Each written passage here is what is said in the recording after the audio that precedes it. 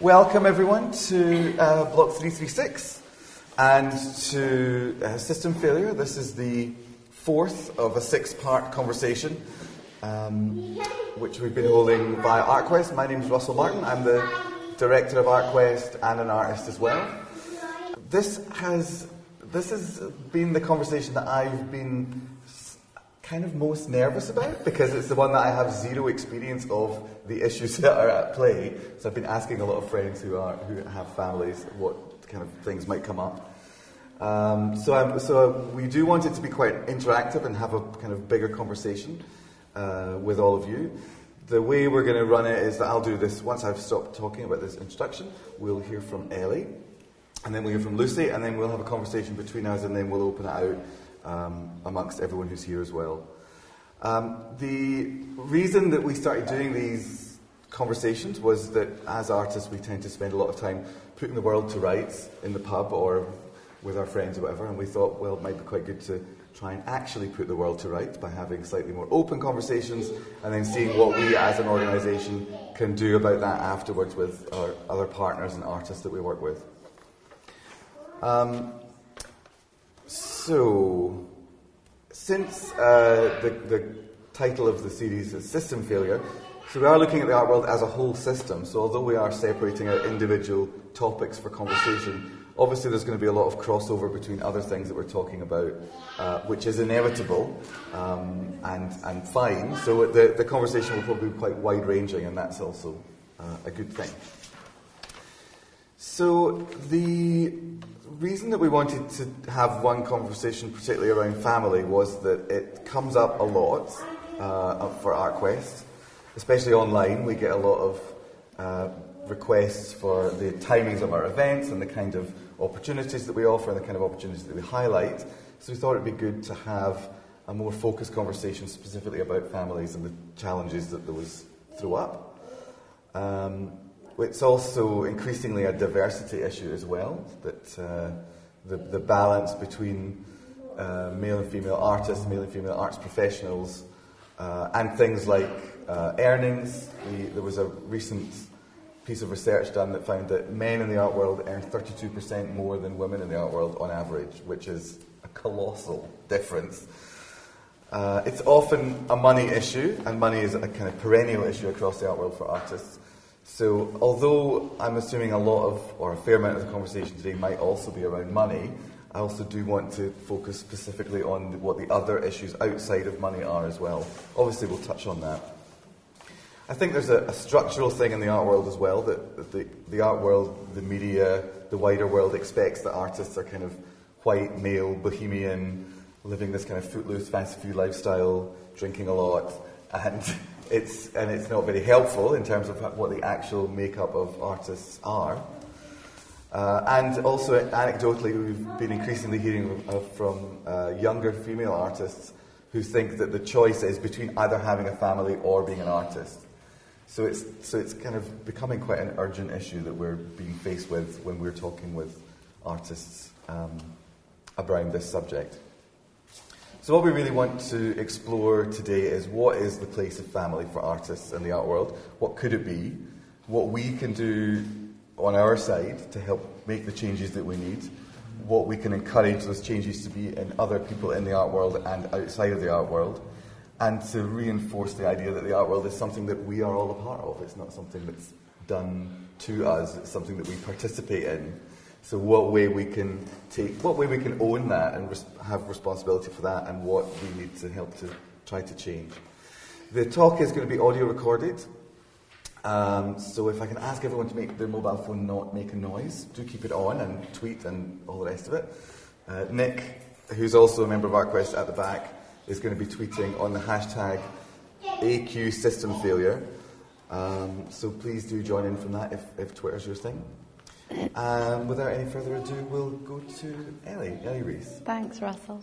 Really brief introduction. My name's Ellie Rees. I mainly work in moving image, but actually my practice has changed quite a lot since having a child, interestingly. I'm just going to launch straight into why am I interested in this particular subject. And funnily enough, I feel like before I had a baby, I maybe fitted that white male stereotype that you're talking about. Relatively footloose and fancy-free, definitely single. I travelled a lot. My existence was very hand-to-mouth. I definitely drank too much. But my whole life was really focused on my artwork and my career in that regard. And I actually found myself pregnant when I was in the middle of a 3-month residency in New York. And I knew I was coming home for a week before I then had another 2-month residency in Norway. So it was unplanned, and for me the main issue was fear. And I really, that idea that a lot of young women have of a sort of the dichotomy of choice between either it's a child or it's my artwork really resonates with me. Less so now that I'm 3 years down the line and expecting another one, but at the time that really did seem like the stark option. The first piece of work I made while I was on that residency was a series of thaumatropes that span saying bad artist, bad mother, which I think was what I envisaged my future to be. How can I possibly create a creature and sustain its life and continue creating my work and sustaining its life? And that felt very real to me at the time. Of course, the reality is that there's then a dramatic, almost overnight change when you do have your child. There's a man in the room. That's great. Hello. And I started to really investigate why I felt that fear. And I think talking to other artist parents, why they felt that fear and why there was the assumption that we weren't going to be supported by the art world, or that you immediately thought that was going to be a negative issue rather than a positive thing. And anecdotally, I think it can be very real and very tangible. The very first thing that happened to me, I was still pregnant. I was back in the country, and I had been awarded a Jerwood Fellowship, which went on for a relatively long period of time. It's about 4 or 5 years. And it was with 2 other artists, a poet and a composer, and we'd been asked to devise a new opera. It was very exciting. There was quite a lot of money. It was quite prestigious. We felt under quite a lot of pressure. And the first thing that happened was that I wasn't invited to the first production meeting of the opera, and I didn't realise why. And one of my colleagues phoned me and said, "Why weren't you at the meeting?" And I said, "Oh, I don't know." And then I had a phone call from the composer, who is a woman, not malicious, I don't think, in any way at all. But the first thing she said to me was, "I honestly really didn't think you'd necessarily want to be part of the project anymore now that you're pregnant." And that sounds like it's not true, because it sounds exaggerated and hyperbolic. It is totally exactly what happened. And I was so insulted and so outraged. And of course, I very much wanted to be part of the project. In fact, more than ever, I wanted to be engaged in what I was doing. And I realised quite quickly that the reason other people think that there might be an issue is why I thought there might be an issue, which is that having a child, for me, having a child and creating my work are very similar things. They both require undivided attention. They both require an inordinate amount of love and time. They require a certain type, for me, a certain type of energy. It's the same kind of energy. They're both very creative things. And as an artist, one is used to that, those demands from one's work. What happens when you have a child is you have those demands from your work and you have those demands from a child. So you've got it from 2 sides. And then fundamentally, and I won't talk about money too much, I promise, but fundamentally both of those jobs that are incredibly time-consuming and take everything of your very being are unpaid. So then you end up in... There's an American painter who I've been listening to talk recently. She's got a 27-year-old and an 11-year-old. So she talks about the difference when she was having her first child and this second child with this enormous gap. She talks about a line versus a triangle in terms of the infrastructure of your life as an artist. And I really relate to that. And she says, you've got your artwork and you've got to earn a living. And we're all in that position. So whatever kind of artist you are, you're not necessarily making your money from your practice. For me, as my career grew, those things became more intrinsically linked. So it became teaching art and lecturing and residencies and fun grants and things. And long gone, thankfully, are the days of having to do temping and part-time jobs. But still, it was kind of doing this to subsidise doing what I really wanted to do.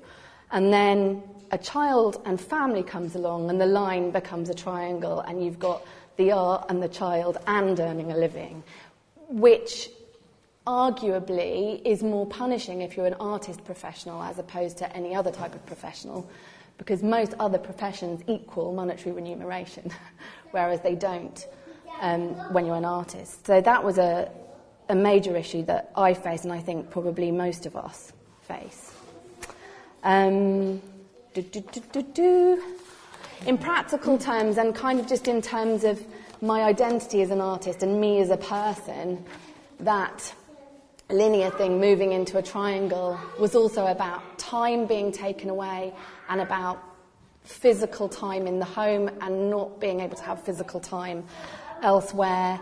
I was single and flexible without dependence, and the way that I had structured my life, I taught professional development at Chelsea for many years. I always used to talk to my students about the fact that you have to create an infrastructure for yourself as an artist. It's very individual, and you're pulling on all of these things from all over the place to make sure that you have what you need as an artist and a person to sustain that particular lifestyle. And my infrastructure had to completely change. I'd got to the point where residencies were really key for me.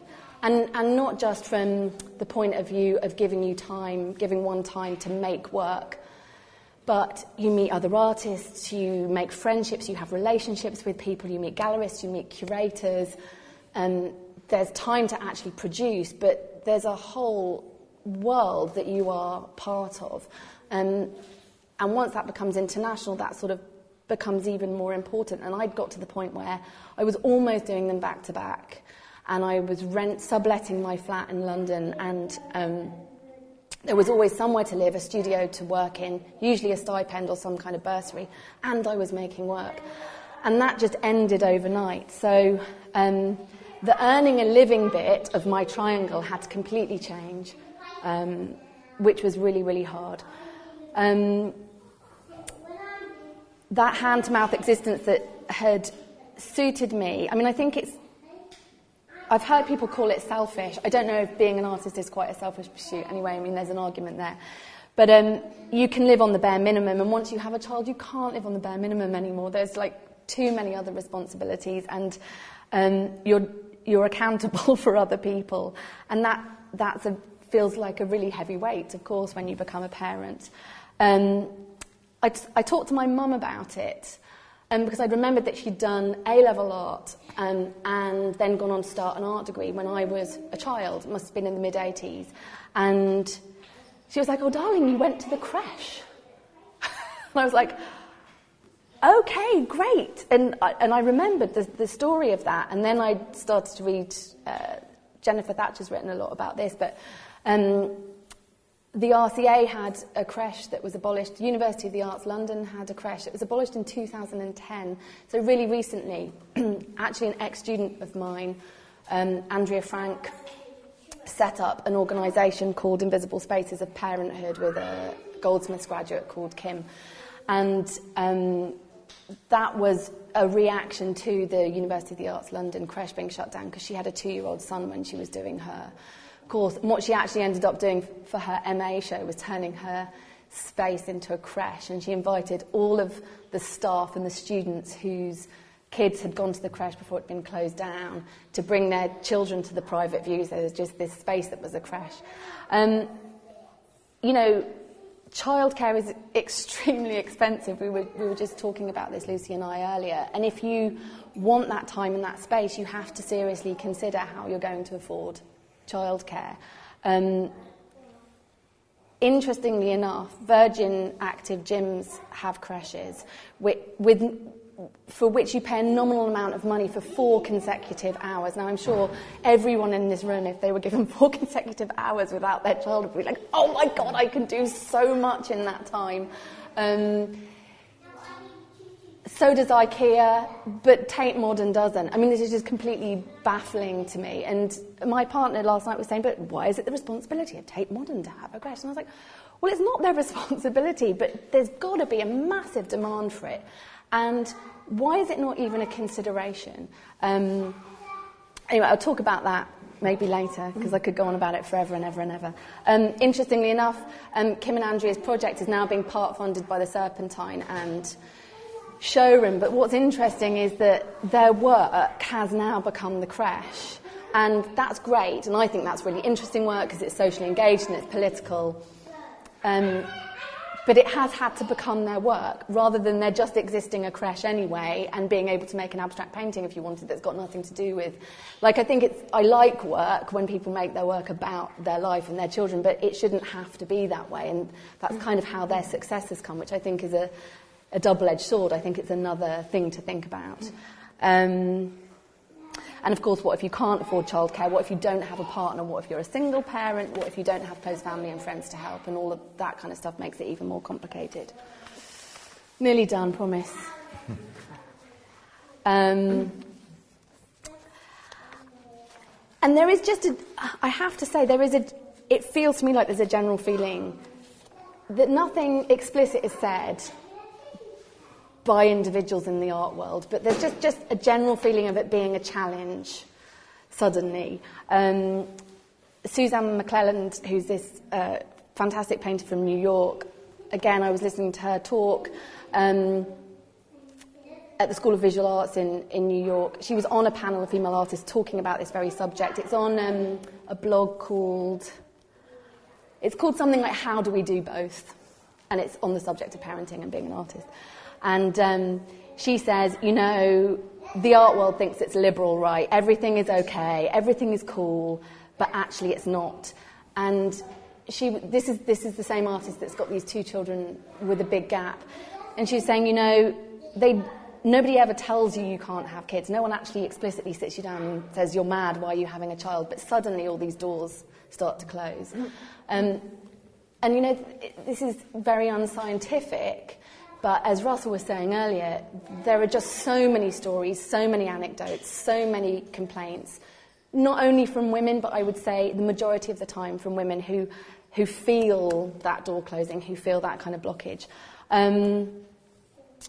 So for me, where I am now is that I've had to completely change the infrastructure of my working life. And I knew that if I wanted to carry on making my artwork and have a family and have, the cliched room of my own, that I actually also needed to be financially independent. And for me, that's been a big part of the past 3 years, because my daughter's 3 now, is getting myself to a point where what I'm doing to earn a living is lucrative enough to support all of the other things in my life.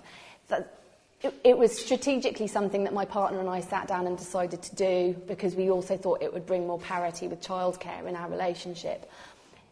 But it's never something I thought I'd end up doing. We now run our own business, and one of the main reasons for that is to earn a certain amount of money. And I conceptually never considered myself that kind of person that would think in that way. But I'm solely doing it so that I can support my practice and have a family. And then just lastly, I've realised I've sort of become one of those artists as well whereby the lines are being blurred between studio and home and family and my art practice. And looking at really inspirational artists Mary Kelly is a very obvious kind of example, and Leah Lublin and Merle Ladham Nucleus and all those sort of DIY second wave feminist female artists of the 60s and 70s who were, using nappies in their work and cleaning the steps of the New York City Library and all that kind of stuff. But also more contemporary artists who are kind of doing a similar kind of thing, because I feel as though those those artists have been left a little bit behind in the annals of history. We don't see their work shown that much.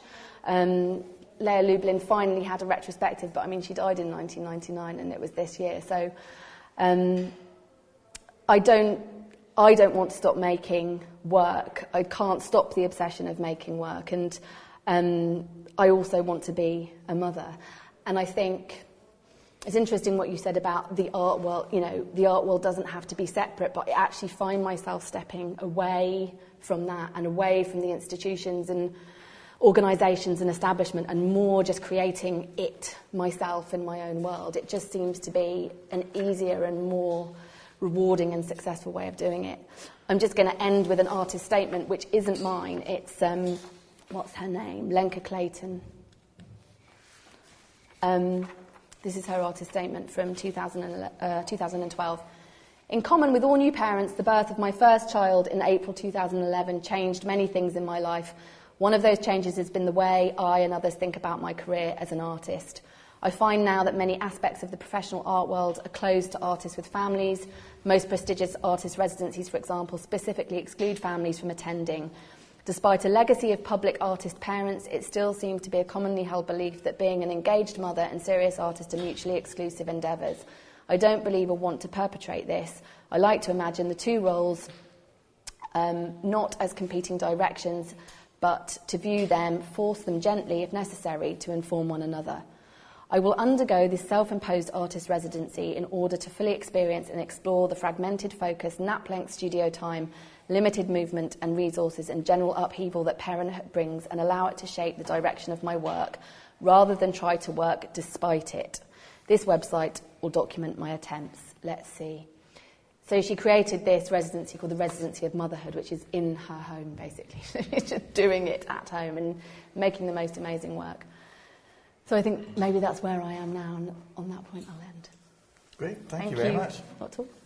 So now we're going to hear from Lucy Newman-Cleave. Hello, hi. So I opened my gallery in 2006, shortly after I graduated from the Royal College.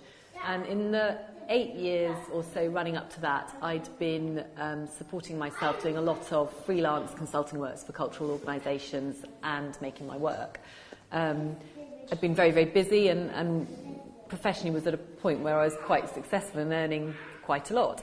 And from the moment it became apparent that I was pregnant with my first in 2008, I mean, literally the work dried up overnight. It's a bit difficult to say whether that's because I was having a baby or because the crash happened, you know, to an extent a bit of both. But I can certainly relate to what Ellie was saying about suddenly doors start closing. But in 2006 I opened my gallery and I opened it in my house. And there are other examples of women who've done that, and having spoken to people like Danielle Arnaud and Domo, I know, you know, a lot of them did that because they couldn't get good childcare. So having a gallery at home, you know, meant that you could do both. I didn't have a child when I opened the gallery in 2006. My first was born in 2008. But I was very clear I wanted to be a mother, and I didn't have the experience of it happening very easily. You know, I had quite a lot of years trying to have children. And I was very determined that I was going to carry on running the gallery, establishing the gallery, but my children were going to be an integral part of that. So when my eldest son was 3 months old, we went off to China to do an art fair. I showed another of my artists who was a young father. You know, he had his son there. I had my baby there who was rolling around in the booth while we were doing the art fair, which was actually great because it was a real sort of icebreaker. And, you know, I think some of the Chinese audience who might have been quite nervous of coming and talking to us because we were sort of, you know, white and Western, actually they loved the fact there was this little baby there and he got picked up in the local newspapers, and, you know, so it was great there was this baby at the art fair. And that was very much the model. So my eldest son is incredibly well travelled. He's done art fairs in New York, in Miami, and, you know, all over the place. He's and the brilliant thing about the gallery was, you know, it took us to all these places we probably wouldn't have been to. And then my second son came along in 2010. And by that point, the gallery had been open for 4 years, and I'd really been working hard to try and establish it whilst I had small children, which was no mean feat. But I think what's quite interesting about being a gallerist is that you've actually got 10 children in the form of artists that you're dealing with as well, and all of their emotional needs. And it had just got to the stage where it was a little bit too invasive, so the gallery was taking over the whole of our home, and there weren't enough boundaries. And I was really starting to sense that my children needed some protective boundaries and space around them. So just before my second child was born, we actually took the decision to move the gallery out of the house, and I I had another space in Kennington in an old Sea Cadet Centre which had artist studio space above as well. So that opened when I was quite heavily pregnant. I was up ladders painting walls, heavily pregnant with number 2. But I carried on, really trying to juggle the demands of running the gallery, having it make enough money that I could pay myself so I could pay childcare, which was quite a challenge. When my second son was tiny, I was probably away for about 6 weeks of, during the first year of his life. And actually I can see that was too much, and it really, it wasn't helpful for him. The space I had, I was just paying a peppercorn rent on, so it was kind of, just about sustainable, although, as I said, I think I probably skewed my time too much towards supporting the gallery and perhaps didn't spend enough time with the kids. But the arrangement I had for the space came to an end. So I had a year where I didn't have a space at all, which was actually quite helpful to then, put a bit more time into the kids and curate pop-up shows. And then I opened a third space on Lower Marsh. And that this was I was paying a proper commercial rent. Business rates were huge. The market was just getting worse and worse, and there was ever more pressure to be doing art fairs to make enough money. Nothing was really selling through domestic sort of shows. So I was having to do more and more art fairs to make enough money just to pay the business rates and keep the space running. And then I got pregnant again with my daughter. So about a month before she was born, I actually closed my space, because I could see that the only way I could keep it going was to carry on doing loads and loads of art fairs, and that really wasn't compatible with, that now 3 children, my sons both at school. So I closed the space and I liquidated the limited company that was supporting the gallery and took things back to a very pared down sort of sole trader model, where I'm still working with the same artists. I'm not defining very closely what Man and Eve Projects is, but keeping it going in a way that if I wanted to in the future, I could sort of ramp it up again. Alongside all of that, so that's the sort of the arch, I suppose, of my story over the last 8 years. I suppose I feel definitely like, in the 8 years of having the gallery open, I spent as much money and time on it as I would have done on any of my children. So it's felt a bit like killing one of my babies, which has been a really emotionally hard thing to do. I was quite struck, I don't know if anyone read the Isabel Graw article on kids in the art world before coming today, but, she made the point that actually up until her 40s, she'd thrown everything into establishing herself in the art world, and then was quite pleased to step back when she had children. But I think and it was easier that way, but what was quite difficult for me was trying to establish the gallery whilst I had a young family. And definitely I think other people's perceptions of what I was doing were perhaps suspicious, perhaps didn't take me as seriously, because I couldn't be out every night. I wasn't out drinking with everyone and going to loads and loads of private views. I was doing as much as I could, but I was never going to be able to do as much as perhaps people with fewer commitments could. What strikes me about, I work closely with a lot of artists who do now have young families. It's not exclusively a gendered issue. Quite a lot of the male artists I work with do have young families. Some of them share childcare equally with their partners. Their partners may also be artists or work in a kind of freelance capacity. And so I do know some guys who are doing quite a lot of the childcare. I think it's much easier if one of you has a stable income, where you've got 2 people who are freelancing or artists in a relationship. It's incredibly difficult. My husband's a criminal barrister. He's freelance, so he has all the sort of negatives of, kind of uneven income and crazy long working hours. And, but he's not in control of when he does his work. That's, when his clerks tell him he has to be in court, he has to be in court. So he's not really been able to reduce his working hours. So the bulk of the childcare has fallen on me, or on, when we've been able to afford additional help and childcare help. We've had, I think, various arrangements that have worked better than others, but I tend to find that whatever childcare arrangement you have, it only lasts for about 6 months, and then something in your background situation changes, or your children get to they get older, they go to a new nursery, they start at school, and suddenly everything changes again. And I think those experiences are shared by male and female artists. Quite a lot of the male artists I know who've got children feel a lot of pressure perhaps not to be doing as much of the childcare, but certainly to be earning more when, you know, you drop down to one income probably for a while, having been on two incomes. So I think that the challenges are not just gendered, they're certainly economic. Perceptions in the art world don't help. And at the same time, there are some really positive examples of ways people help each other out and try and make things work. So I can see several people in the audience here who I've, you know, have helped me look after my children. We have, you know, we exchange childcare. I look after their children, they look after mine to make time for each other.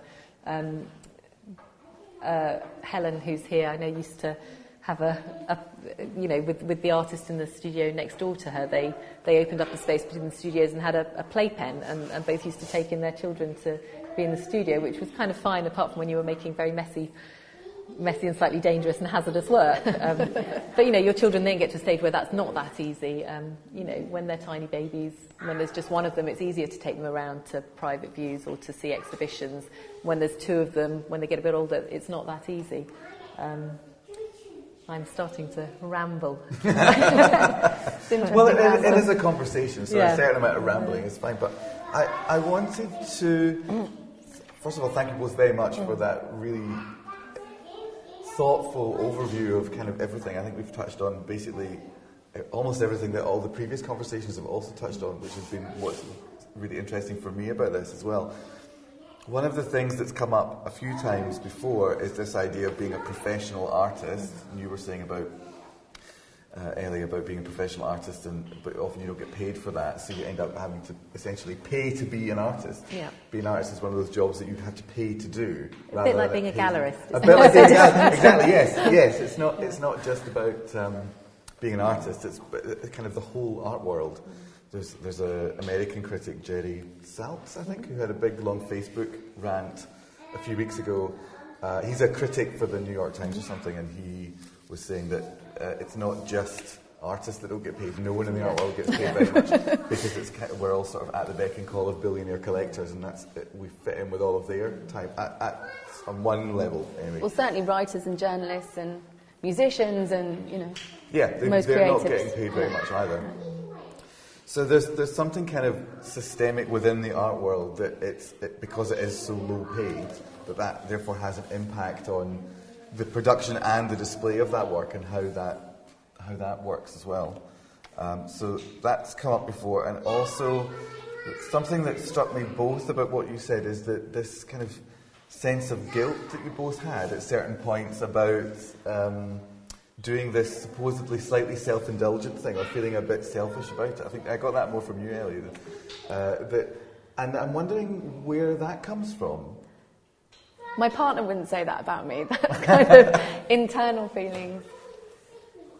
I mean, you spoke about you're splitting your passions, and you know, for me, running a gallery demanded everything. You know, I could have been working on it every single hour of the day, and I could see other kind of contemporaries of mine who didn't have children, seeing how much more work they could put in, but it was still really tough. It's like, you know, I could be doing it all day, and I'd never be able to give it enough time, enough money, enough attention, enough, you know, and the children actually possibly slightly less demanding, actually, a bit easier, but you know, but they need a lot of time and love, and it's.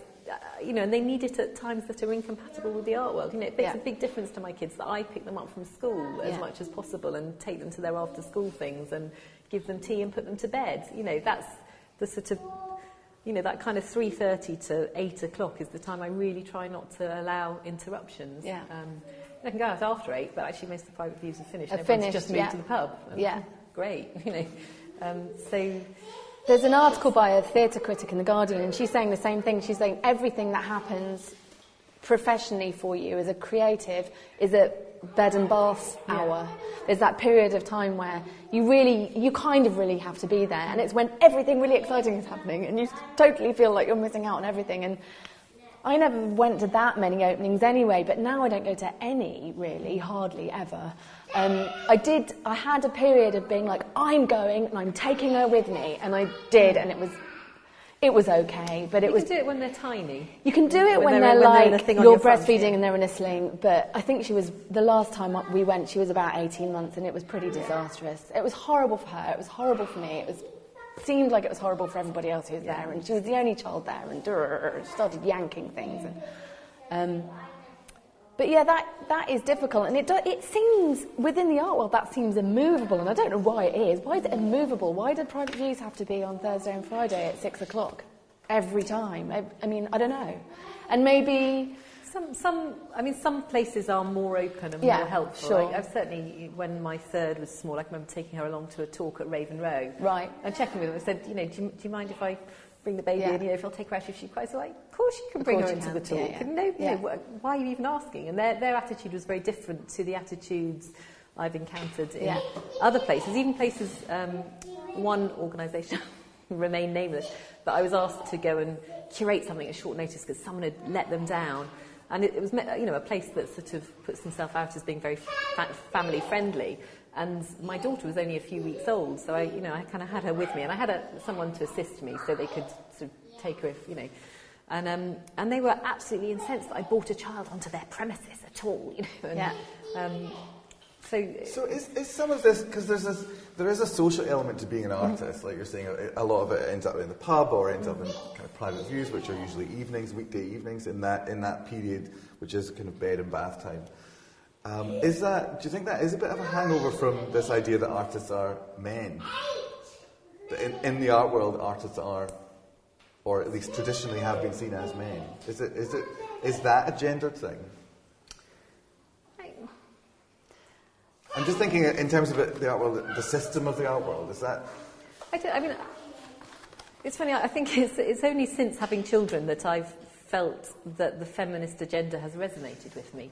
Because until the point at which I had children, I was like, I can do anything a man can. I've never encountered any barriers. The lads are a bit, they all help each other out and stick together. But there are men in the art world who've been helpful to me, and there are some women who have been helpful. I never felt there were barriers until I had children, and then they became all too apparent all too quickly. That's interesting. I don't know if I'm obsessed with gender, so I think everything's gendered. Like it's my raison d'etre to find it. So I'm really biased. Maybe it is. Maybe it's a historical thing. I don't know. I mean. Because that Thursday night private view thing is so entrenched that there's so many openings on a Thursday night that no one could physically get round even half of them in London. Yeah. I really do wish we had some young fathers here because who are artists. It would be interesting to ask, do they feel invisible now that they have children? And if they take their children to private views, are they treated differently? Do people take them less seriously? I don't know. I mean, I'm not going to name names, but I know two heterosexual couples who have kids whereby both couples are artists and both of the male artists have continued with their practice and both of the female artists haven't. And I mean, and it's very personal, and I know that doesn't happen all the time, but conversely, I mean, straight away comes to mind several artist couples, both heterosexual couples, where both have carried on with their practice. Yes, and I wish some of them were here. So, and I know couples where the male artist has stepped back to do the childcare. I think. I've always been interested in feminism, but certainly it's kind of doubled, trebled since I had a child and since I had a daughter, even more so. But maybe gender's not that helpful to talk about all the time without talking about economics. But then there are ramifications of gender issues there too, because there's a gender pay gap, and we know that, and it's very tangible, and there's been a lot of research, and you can look at the statistics. And so we also know that men doing the same job as women are going to earn more money doing it. And if there's a financial imperative because one of you or both of you are artists, automatically there's a ramification on the issue of gender there. So it's kind of it is definitely all linked. I mean, there's that sort of shocking statistic of the most, whatever this means, 100 top-ranked artists in the world, only 10 are female and only one is in the top 10 or whatever. And I mean, I'm not sure how helpful those tables are, but it's quite stark when you look at it, when you're reading it in black and white like that. So apart from the... And how many of those women have families? I mean, I think that's the other I think that's the other question. I mean, Tracey Emin's been very vocal about it recently.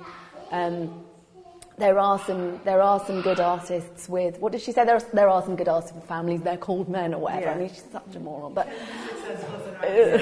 yeah, which of course, you know, leaves her best mate Louise Bourgeois out of the equation, and Paula Rego and various other stratospherically brilliant and successful female artists. It's a very silly remark, but I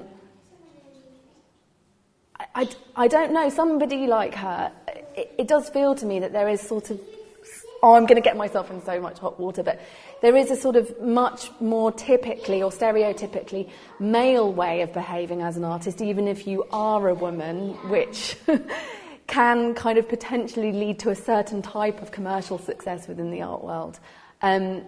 Again, this is non-scientific, this is my opinion, and I don't really know how to tangibly define that anymore. I don't know if anybody can help me out, because there's lots of people nodding, which is great. But this kind of, I mean, I do have female friends who are doing really, really well in that regard, but they are very, you know, their life at home and their life with their children is completely separate. There isn't that sort of blurring of lines. There isn't that what I need is the art world to accept my family and my children and my status as a mother. More, they're saying, okay, I'm just going to keep them completely separate, which is the same as if you were working in the city or working or had a different kind of profession. And that goes back to us imagining, I think, that the art world's completely liberal and open and accessible and we're all one big happy family, and maybe we're much more conservative than we think. Maybe. I think it's half the problem really that we the art world. I mean, one of the questions that I wanted to actually drill down to is who we're talking about when we say the art world. Yeah. Who is that? Because we are also the art world, so there's obviously there is a divide somewhere about these other people in the art world that we're talking about. But I think that is half the problem, is that the art world does think it's really liberal and really inclusive and really left-wing. So the fact that you identify bits that it's not, it's quite difficult to convince people that they're not being particularly liberal and left-wing or inclusive, because it's so entrenched on their mind that they already are. So apart from this kind of evening social element to the art world, what are the other kind of barriers that it throws up that's specifically art world as opposed to the rest of the world? I think increasingly how international the art world is, and it's just not, you just can't travel as much, whether it's to residencies, whether it's to art fairs, whether it's to go to Documental or to Venice. You know, the couple of friends at the back who we were supposed to be going to Venice together, and I think one of us made it to Venice. Yeah, one of us made it to Venice. But, you know, it's just too difficult to get even a weekend away to go and do as much research and development. And in terms, I've said it again, but I said it before and I'll say it again, because it was such a huge part of my life, and I mean, there's such a gap in my, you know, it's such a sadness for me not doing international residencies anymore, because it was about production of work, but it was professional development. It really, really was. And residencies beget more residencies, and you get shows from them, you build relationships with people who then ask you to do a show 3 years after you were there, and yeah, and then that for me is, and they're usually larger chunks of time, so, you know, maybe a week's manageable, but you can't go away for 3 months. And it's that immersion that many artists feel that they need in their practice, which is solitude and, you know, being very blinkered and completely concentrated on something that parenthood just doesn't allow. Every moment of your day is punctuated. And I find that really, really hard. And again, that's a sort of stereotypical model of the artist, either in the garret or the ivory tower. You've got to be totally immersed and on your own. But for me, it's in part, it's true. I do need that to just have the freedom to make. And I read somebody the other day saying, it's not even necessarily the actual punctuation of your time. Sometimes it can even just be the threat of the punctuation of your time that means you're not... If you're constantly thinking, I've got to be done by 3:45 or whatever it is, it's everything sort of being stymied and stifled in And what about conversely, what about the things that it brings to your practice that's made it better? Of course. You know, I mean, obviously it has some advantages as well. Maybe we could talk a little bit about it. I mean, I think my work's better. In what way? I think it's richer, I think it's more complex, I think it's more interesting, I think I'm a different type of person, so the work I'm making is different, I think it's less superficial. I mean, I just think it's better work. I think when you've got less time and less of yourself to give to your art practice or your curatorial practice, whatever, you know, you're a bit more decisive about what you will and won't do. So you just spend less time on... You say no to more. Do you find you say no to more? Yeah, you say no to a more. lot.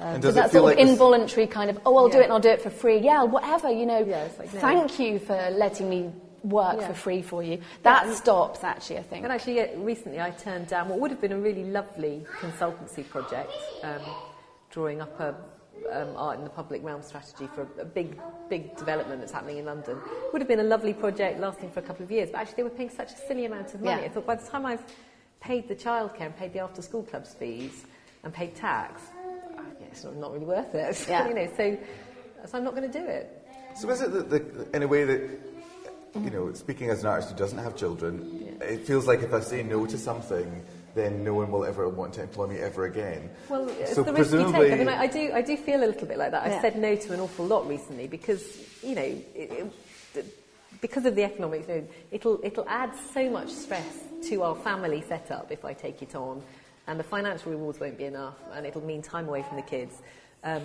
But I do worry I'm burning both bridges, and, you know, in a few years' time when I'm ready to really throw myself in again, am I going to be, you know, quite a few steps further back that I've got to work up to again, rather than, you know... Although you just said to me, don't worry about being away, because... No, well, but I think I'm not. Nobody's going anywhere. But no one is going anywhere. I mean, you know, and actually...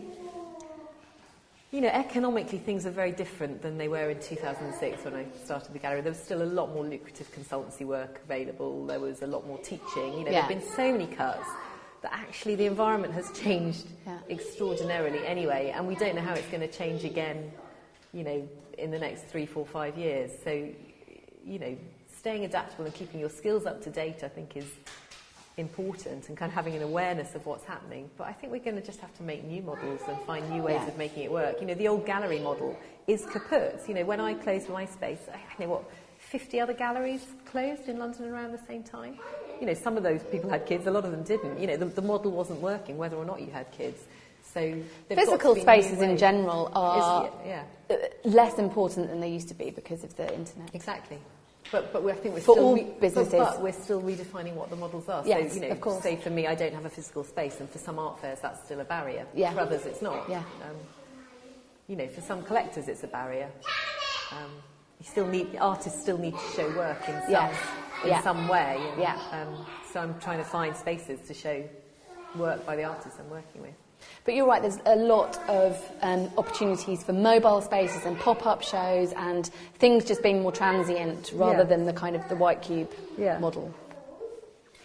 Maybe on the subject of new models, which sounds very nice and positive, we should take this opportunity to see if anyone else wants to join in with comments or questions or anything else.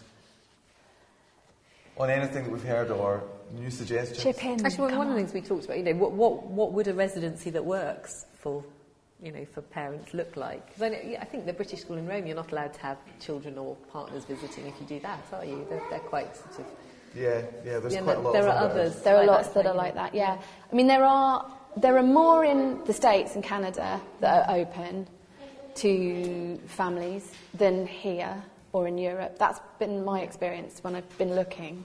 And we know that Eliza Gluckman's trying to set one up at Newhall. Yeah, for parents with under I think it's preschool age. Yeah. And I can't remember the name, but there's a big fund in America that's funded specific residencies and galleries to up their sort of childcare and kind of family-friendly quota and environment, including some residencies. So, for example, a residency I did, at iPark in Connecticut a long time ago, like 2008. We weren't even allowed visitors, and now there is a 2-week residency. It's only 2 weeks, it's not 4 weeks, they're normally 4 weeks, but it's a 2-week residency in the summer, which is for artists and their families only. So they've kind of set up, and it's okay, it's restricted, but it's better than nothing. Yeah. So I do think it's possible.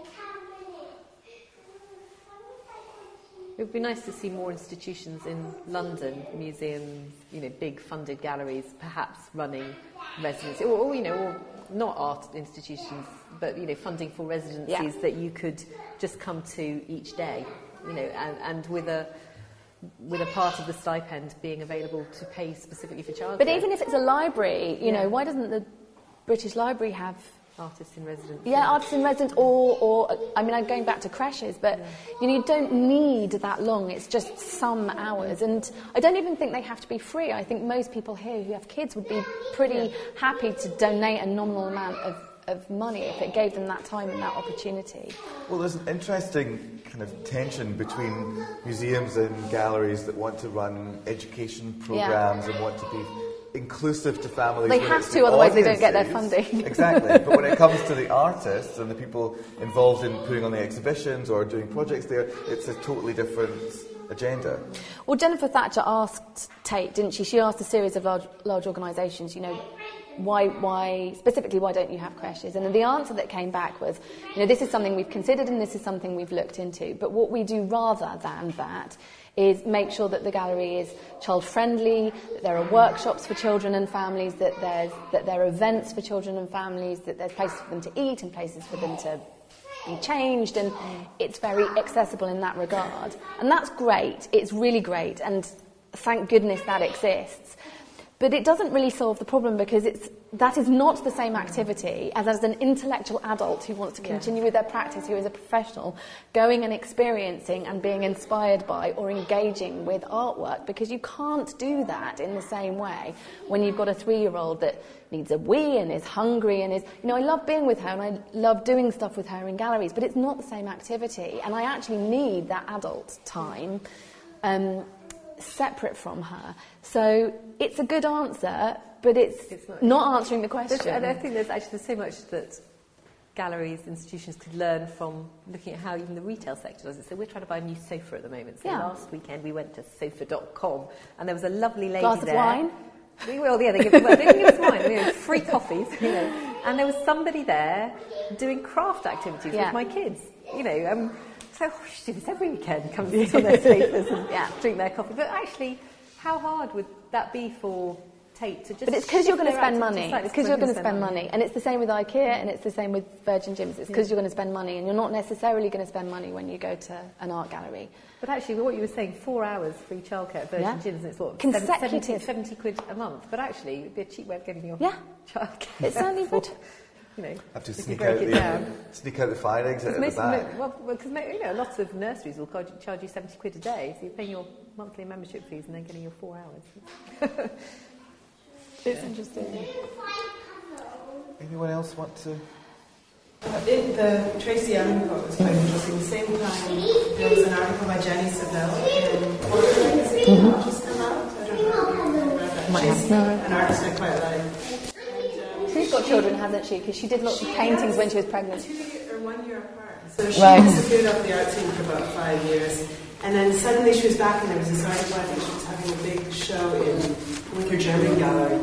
And it was such a good article to read for me, who had just a newborn, and I was feeling it. My life was over.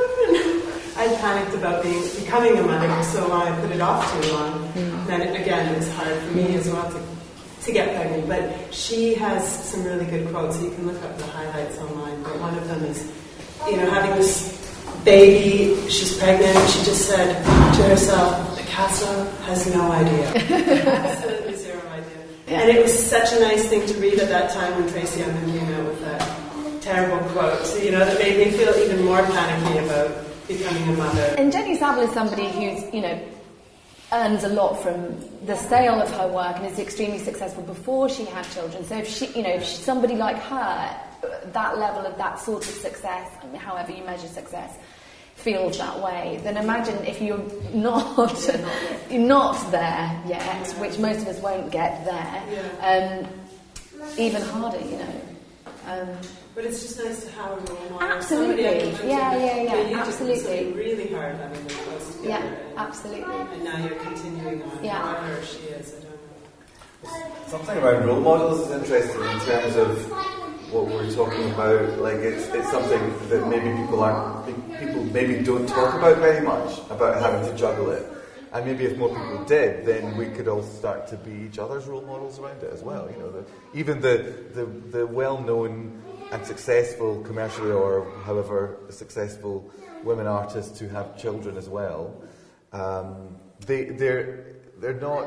It's not necessarily something they're hugely known for, is the fact that they also have children. I did love Laura Provost going up to get Yeah. Amazing. Yeah. It was very good. Really brilliant. And maybe there's a new generation. But I mean, you're right. You know, Rachel Whiteread has 2 kids, and but it's not. She's not defined by that. She's not identified by that. And there isn't even that much information about that part of her life. And I wonder if sharing that part of one's life, or that element of things, family, is important for other artists and for younger artists particularly. Paula Rego, I mean, you can go online and listen to Paula Rego talks about her kids a lot. She was really wealthy, the problem. She talks about sort of living in her country pile and the nanny looking after the kids in the mansion while she's in the studio. It's fantastic, darling. And I mean, I like her work, and I really like her, and I like the way she speaks, you know, about family. But again, it comes down to the fact that she was completely able. She's got 4 children, I think, Paula Rego. Completely able to do that because she had this huge separation, and she was bankrolled. Mm-hmm.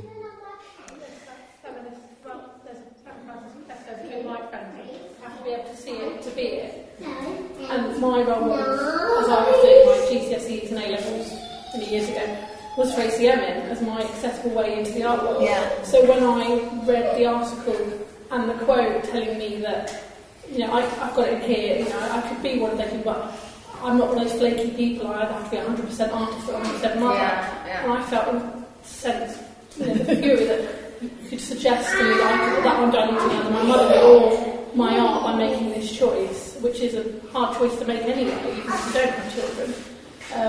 That's what spurred me on, and then I've got to a big debate at college during professional development with an artist, Cedric Christie, who admitted that he found that he'd been a poor father at times in his practice and his life, and I thought it was really brave to say. And at the beginning of the talk, he said that as artists we make choices that can dilute our practice, whether you want holidays, whether you want a steady income. And then I posed the question, did he feel that parenthood was a dilution of practice? And I felt the hostility in the lecture theatre, not from him, he was wonderful, really engaged, but the hostility from other women within the room shouting behind me. Really, and it was a shock, because actually we were immature students. Most of us had children, but a lot of the female artists were the ones who were younger, so it felt that they were acting like you said, like not the male role, but they had separated their practice from there. And I just saw this one, I thought, thank goodness someone else is having this conversation. And I mean, it's whatever works. If it works for you to separate your practice, then, you know, it's so intensely personal. But if it doesn't, it shouldn't either. And I just think there are fewer examples of women who haven't made the separation. I think what you were saying earlier about when you're working with students, you know, you teach them that they need to build an infrastructure to support themselves as an artist. And I think when you have children, whether you're an artist, a gallerist, you need to rebuild your infrastructure and find the things that help. And actually, you know, you can do some quite useful art networking at the school gates. I'm surprised always how much you can do. And you know, and you can meet up for coffee with friends who are artists, and you don't just have to talk about nappies. And in fact, after you've had your first child, as you'll discover when you have your second one, the baby groups are really, really irritating, because there'll be lots of first-time mums and you just don't want to talk to them because actually you're somewhere else, your kids are somewhere else, even though you've got a baby. You kind of know what you're doing with that stage. So there are, you know, it's nice to meet up with friends who are artists and talk about art. And you're right, you have to invent your own way of doing it and come together with other people who share your values. And there's a group of, what's their name? Danica Phelps. She's represented by a gallery in London as well, I think, isn't she? Ritter's, yeah. And I think there's, interestingly enough, she's was in a same-sex relationship, but it was her biological child, and they've now split up. So she's actually a single mother. But she's got together with something like 12 other artists, and they have this situation where they have to do it's something like all 12 children for 2 hours twice a week, but it means that you get 6 hours on your own not doing it. So it's like a babysitting circle or something. It's very much that kind of DIY 1970s model that I am really all for going back to, by the way, can you tell? Yeah, exactly. And a lot of that's to do with capitalism and money and individualism and the way that society has gone in general, of course.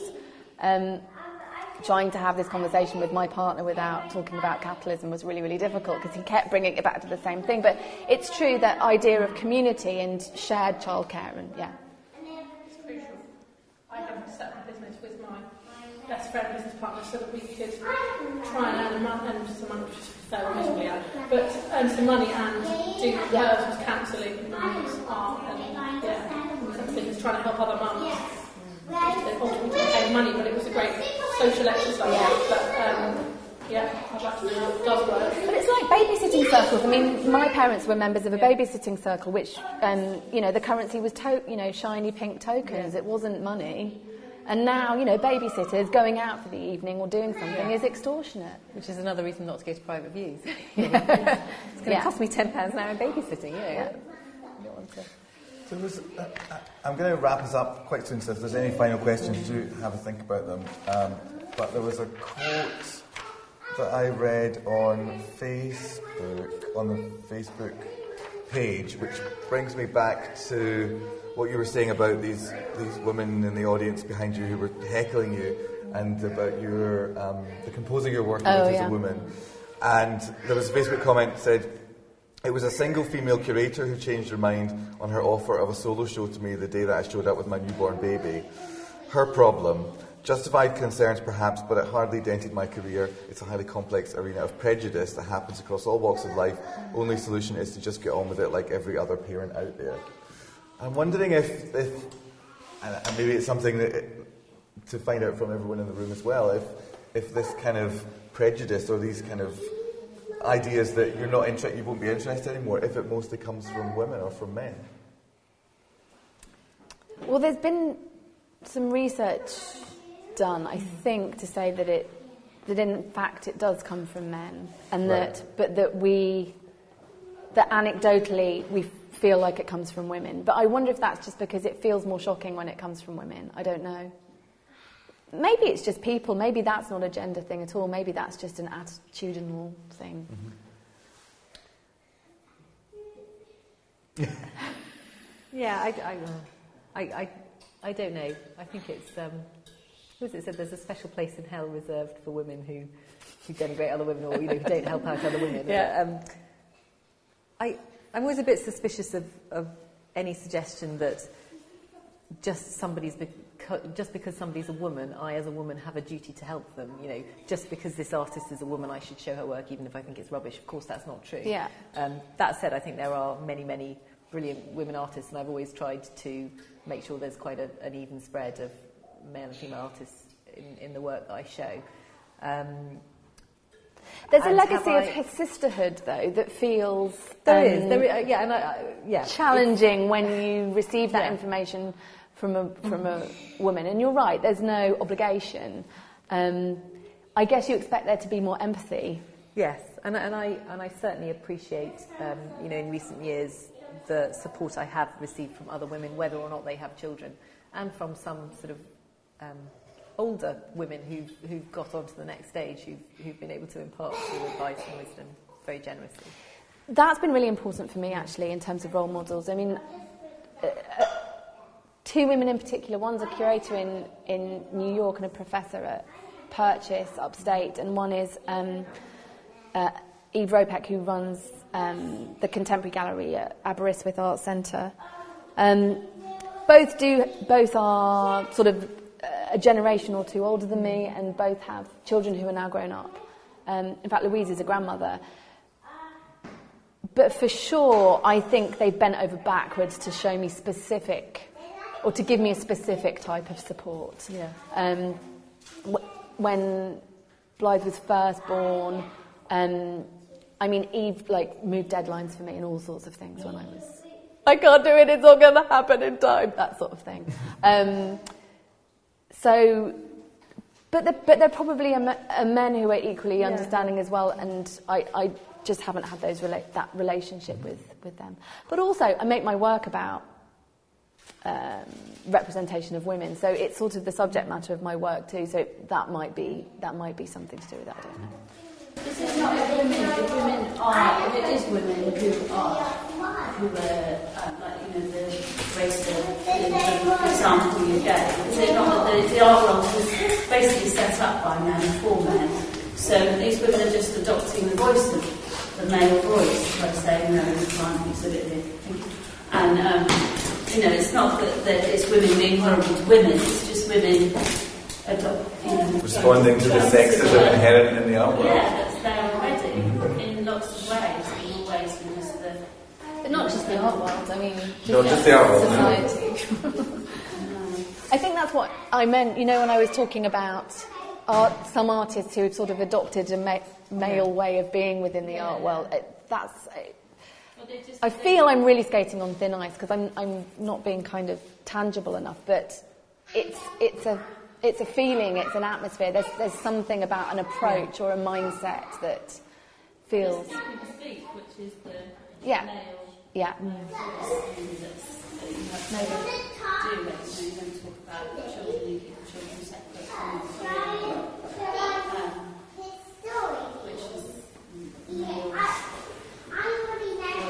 artists do that about all kinds of aspects of their work. I have this kind of analogy of when you ask an artist to do a talk about their work, or when you bump into a friend and you're like, oh, how are you doing, what have you been up to? They'll tell you about the show that there's about coming up and the residency they've just done and this opportunity that might happen. They never kind of say, plus I work part-time in a bookshop, or I have to work an extra shift in the pub at the weekend because I need the money. I think artists generally do kind of edit their lives to show this sort of highlight reel rather than the cutting room floor. You have to. But do you have to, though? Well, why do you have to? What's that? I don't think working in a bookshop can be put on the same... No, it's not. But my point only is that artists, in my experience talking to artists, is they will talk about their art and their practice. They won't talk about the stuff that, the infrastructure of support that they have to support all the rest of it, whether it's about money or childcare or elderly relatives that they're looking after or whatever it might be. From a gallery point of view, I think having children's never been a problem in my interactions with the artists, and many of them, a huge number of artists come and talk to me about how to juggle, parenting and practice. It's never been a problem with clients, and I think they really like seeing your whole life and feeling like they know you personally. Yeah. They feel better about buying work from you, if they see that. So, my kids have come out to dinners with clients, who buy work. The problems are with art fair organisers. They're with not all curators, but a certain type of curator, and other gallerists. Yeah. Sometimes, not all. They fall into two camps. And actually, I think sort of critics as well can be. I always feel there's a bit of suspicion there. But I take my kids. I've always taken them to the fairs and exhibitions I've organised, and will continue to do so. Yeah, I think you have to be bold about it. That's the other thing. I think you just have to say, no, sorry, no, You did say no. Yeah. No, I'm just going to do this. Yeah. And if I need to breastfeed on the booth, I will. And I have. Tough. Yeah. Is there any final comments, questions, and then we can have a cup of tea? Yes. My biggest issue is I'm a third-year student, and I'm a graduate course now, because I'm a full baby. And I just... Well done. Yeah, it's hard work, but how do you start a career with children? Because I think most artists I've looked at and everything, they have their career and they stop it or slow it down and then go back to it. But how do you begin to create that world when you've already got the payments to make in time to give to your child? You make your own structures, definitely. I think, whether or not you've got children, when you come out of college, you just need to be showing, you need to be, entering every kind of open that's coming up, keeping really good contact with your other students so that you can make shows happen yourself, and you try and make them happen in a way that work for you. I'm guessing you'll probably need to work as well. So, and I do know that because I recently stopped doing my PhD because I just got to the stage I couldn't. I just couldn't afford the childcare, and the work wasn't available, which was going to sort of earn me enough in a short enough time to leave me time to be with the kids, time to do the PhD, and pay the childcare. So it's really tough. I think you just have to keep going. You will find a way. You will if you're determined to. You will, but it might not be in the way everyone else is doing it. You have to just that sort of fear make the structures yourself. Get an evening bar job when my husband is home, and then I'll get stuck doing that thing, and I'll just lose the artist in myself just because I've been a young mum. Yeah. I think there are pros and cons. I think there are disadvantages of being an older mum as well, and getting to... I felt that I got to a certain point where... So I was 35 when I had her, and 34. I can't remember. Anyway, 35. And I sort of felt I got to the point where I was sort of on the cusp of it happening. And actually then it all stopped. And now I have to sort of go back. I certainly didn't feel completely established and everything was sort of in place already. And in some ways I wish I'd had... I mean, it didn't happen for me in that way, and your life is your life and you have to make it work, right? But in some ways I wish it had happened sooner, and that the career had kind of not come afterwards, but maybe even happened simultaneously. And honestly, I think there are good things and bad things about both. Go and listen to that talk at the New York School of Visual Arts. It's on the blog. What did I call it? What was it called? How do you do both? Yeah. Because they have a collection of women artists who all have children, but in completely different circumstances, at completely different times of their lives, and they do talk about that. And they also talk about, the difficulty of not just having a newborn baby or a toddler, but also what is it like when you then have a teenager, for example, being an artist, So I'm working with a wonderful artist at the moment who's 50 now, and she had her kids very young, sort of initially unplanned, when she was at art school first time round, and then went back in her 30s or in her 40s actually, to do her MA, and has had a lot of success in the last 10 years, and the work's brilliant, and actually now her son's at the Royal College as well, so she's sort of doing, there are different ways, there are different, life's hopefully long, God willing, and there are different chapters for different things. If it hasn't all happened by the time you're, 28, then actually it probably hasn't happened for people without kids by the time they're 28 either. I mean, the retention generally for artists after graduation is pretty low. Yeah. There is some research that's found that women who have kids, just women in any profession or any career who've had kids when they're younger, tend to be much happier about it than women who've done it when they're older, because they've still got the energy to run around after them when they're growing up. And I mean, my sister had hers when she was in her early 20s, and now she's kind of grown up and left home, and my sister's, she's only like 40 now. Yeah. So she's still got all this time to do all this stuff, and she's had kids already, and they're all grown up. It pains me how many people I know who've kind of waited to get established first, and then they hit kind of 40 and they start trying to have a baby, and they can't. They end up spending tens of thousands of pounds on IVF, which may or may not succeed. And you think that's the last kind of cost you need, when you're an artist anyway, on top of everything else. Happen early. Be a punctuation, like a bump in the road. Whenever that happens. I was a mature student when I did do my art degree, and I had my first child halfway through, so I had to take a break, and then I went back and finished it, and then straight after graduating I got for this one.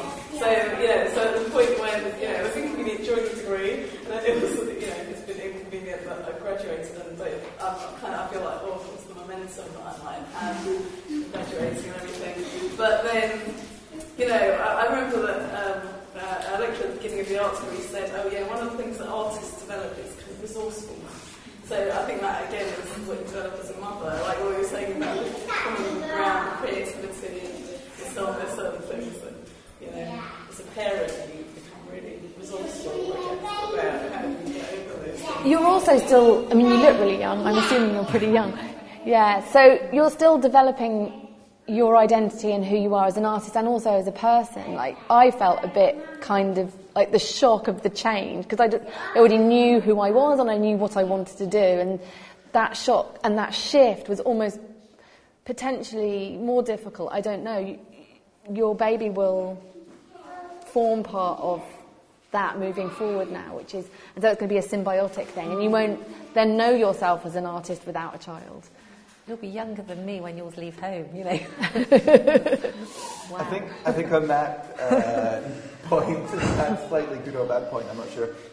We should wrap up the formal part of the talk. Do hang around and have some more tea and coffee and juice if you'd like.